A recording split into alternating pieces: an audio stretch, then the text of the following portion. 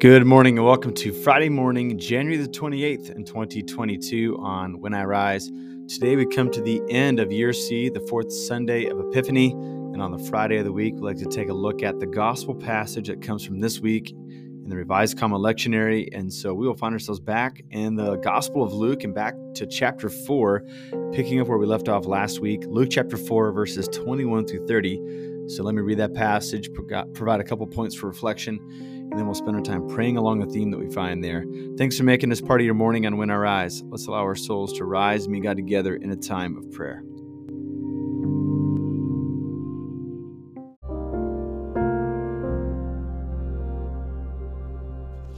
Luke chapter 4, verses 21 through 30. Then he began to speak to them. The scripture you've just heard has been fulfilled this very day. Everyone spoke well of him and was amazed by the gracious words that came from his lips. How can this be, they asked. Isn't this Joseph's son?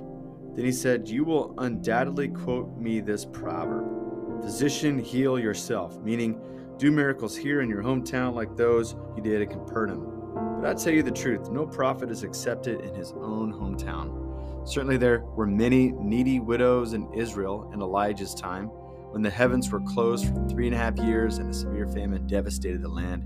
Yet Elijah was not sent to any of them. He was sent instead to a foreigner, a widow in Zarephath, in the land of Sidon. And many in Israel had leprosy in the time of the prophet Elisha, but the only one who he healed was Naaman, a Syrian. When they heard this, the people in the synagogue were furious. Jumping up, they mobbed him and forced him to the edge of the hill on which the town was built. They intended to push him over the cliff, but he passed right through the crowd and went on his way. This is the word of God for us.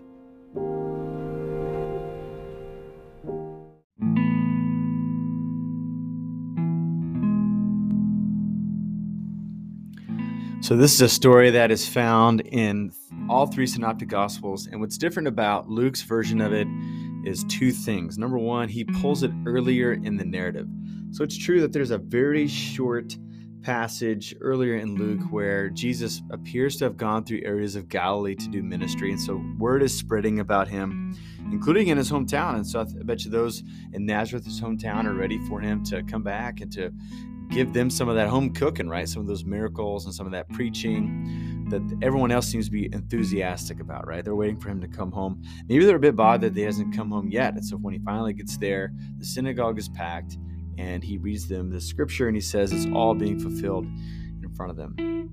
A second thing that's peculiar to Luke is that there's like this added thing at the end where he is having this tense verbal spat between some of the doubters in the crowd, and they try to lead him to the edge of a cliff where Nazareth is built so they can throw him off. But Jesus delays it. He walks through them all, and he goes on his way. So a couple of questions that we have is why this added scene at the end, number one, and number two, why does Luke seem to pull this forward when Matthew and Mark have it later in the gospel where the narrative really has its bite, it gets its traction, because we see Jesus doing all these miracles and signs and wonders in different places, and there seems to be this hang up in his hometown. There's probably a lot of different options to this, but one option that I think I've kind of hung my hat on is Luke is interested in presenting Jesus as the Lord for the whole world. And so how you need to do that is you need to show that the reason this homespun kid from Galilee, from the town of Nazareth that nobody has heard of, now he's available to be received by everybody, is if he's rejected from his hometown. Either he's blessed or he's rejected from his hometown. And so Luke shares this extra story so that we can be convinced, if his own home people have rejected him, even though he does all these wonderful things, we all should embrace him. What's their issue that they have? They're hung up on it, and he does nothing but marvelous things, right? And so we are so glad that he was able to walk through the crowd, to leave his hometown behind him, so he can go to other places and have other lives transformed. This is an interesting, also a revelation about what happens sometimes in religious communities. Jesus has done wonderful things. That reputation has preceded him. He comes home, and you'll notice that the crowd is initially ecstatic about what he has to say and the ramifications of his biblical references. But immediately there begins to have some like doubt and even some mocking among the crowd. Like, isn't this Joseph's son? And aren't the rest of his relatives here? Like, who does this guy think he is? And so Jesus says, you know what? Like in his hometown, like a prophet's without honor. And whenever a sickness enters into a physician's home, everyone mocks him, right? He says, well, let me tell you something. And he pulls these two stories that would have stung people from their Old Testament scriptures, where the prophet Elijah goes to foreign places when people back home are suffering, and how Elisha, the person who came after Elijah, goes to different places and he heals a Syrian instead of somebody from his own hometown. And so Jesus says, like, this is one of the contours of the gospel, is that we can't quite always expect to know what's going to happen next. And Jesus really confronts something here that I think is sometimes we call it a spiritually transmitted disease, and that's entitlement. People in Jesus's crowd from his hometown, they felt like they were entitled to the best and the most time that he could give them. But Jesus is like, my vision is bigger. It's different than what you can expect. And what we can say about entitlement is that entitlement says this: it assumes that people around us should share our thoughts on a matter. They should share our enthusiasm on a matter. And if they don't, I can critique them, number one, and number two, I don't have to give any other effort to try to win them from point A to point B. They just on their own time need to come over to my side.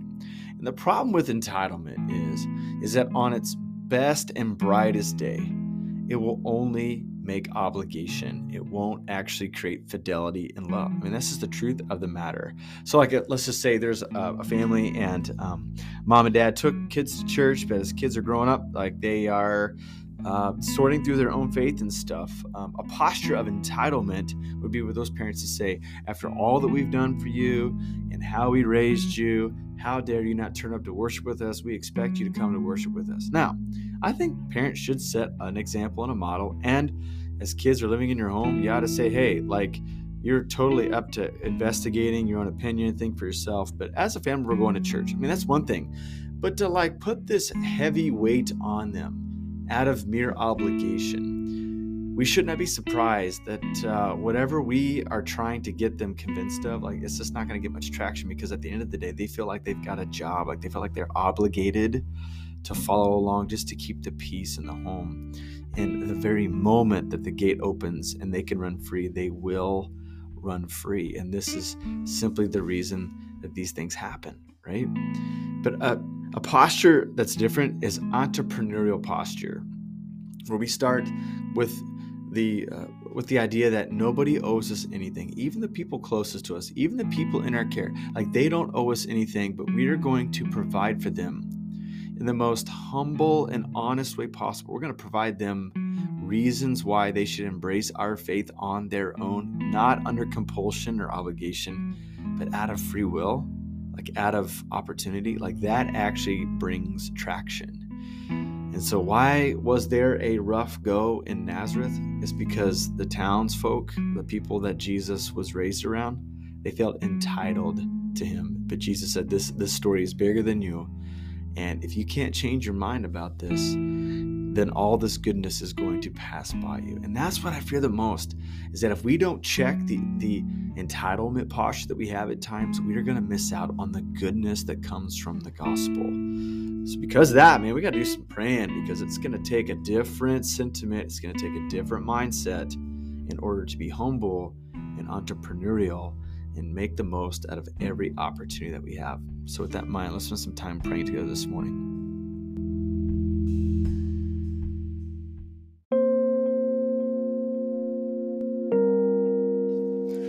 Father, Son, and Holy Spirit, I thank you that you are so rich in your generosity. I thank you that you are making a family out of those of us who were once enemies. We were going the other way. We were doing things that were frustrating your plans. But we thank you that you looked past that, you looked deep within us, and you knew that we could be included. And so we thank you that without any favoritism, you've included us into your family. And we thank you that this gives us a humble posture where we now face the world. And though it's your world, we don't claim that anybody owes us anything. That with no obligation, we move out into the world and we seek to do good, and we seek to proclaim Christ raised and lifted high. And so, God, today we have things on our task list. We have people to enjoy life with. And we pray that you would teach us the humble way, the way of Jesus, where you went around seeking to bind up the brokenhearted and set the captives free. And I pray that that would be our business as well. So God, empower us for that end today. I ask in Jesus' name. Amen.